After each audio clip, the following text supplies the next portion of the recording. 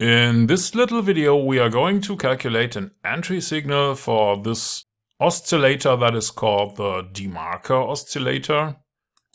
It is not so well known, but we will create an entry signal for it. So let's see how we can do that with MQL5. A separate window below the candle chart shows the demarker oscillator.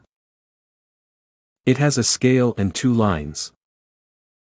Most of the time, oscillators are used to filter other signals, but they can also be used to make entry signals, which is what we'll do here. To use it, we need to create a separate MQ5 file and put it in the same folder as the other Platen system files. CheckEntry IDemarker MQ5 is the name of the file, and CheckEntry is the only function it has. It will figure out what our entry signal is and send that info back to the main module. We want to make a string variable for the calculated signal, but we won't give it a value yet because that will be figured out later. We need a price array. Please choose the type double as it can hold floating type values.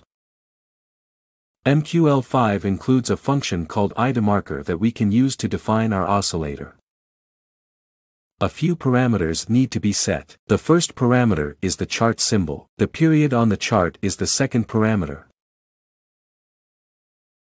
And the last parameter is used for the number of candles we want to use for our calculation. When you drag the demarker oscillator onto one of your charts, you will also see these values. Now we use array set as series to sort the array that we have created from the current candle 0 downwards. With copy buffer, we put data into the array. We do it according to our definition from above and calculate values for buffer 0, beginning with the current candle 0 and the next 3 candles. Let's keep going and figure out the current candle's value by looking at the value of candle 0 in our array. With normalized double we can format the value to show 3 digits behind the dot. To figure out when to buy, we look for a value that is below the lower line. That would be the case then it is below 0.3.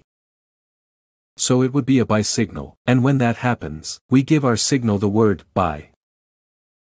Otherwise, if the value is above 0.7 or above the upper line of the oscillator scale, that would be a sell signal. So we put the word sell into our signal. At the end of the function, the signal is sent back to the main module using the return command. Please don't forget to save the file. You don't need to compile it right now, just save it and go back to where the onTick function is in the main module.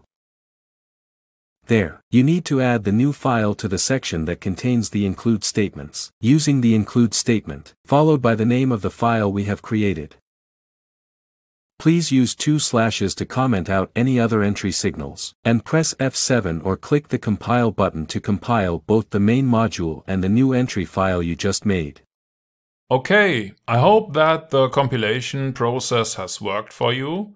You should now be able to use the demarker oscillator either as an entry signal or as a filter.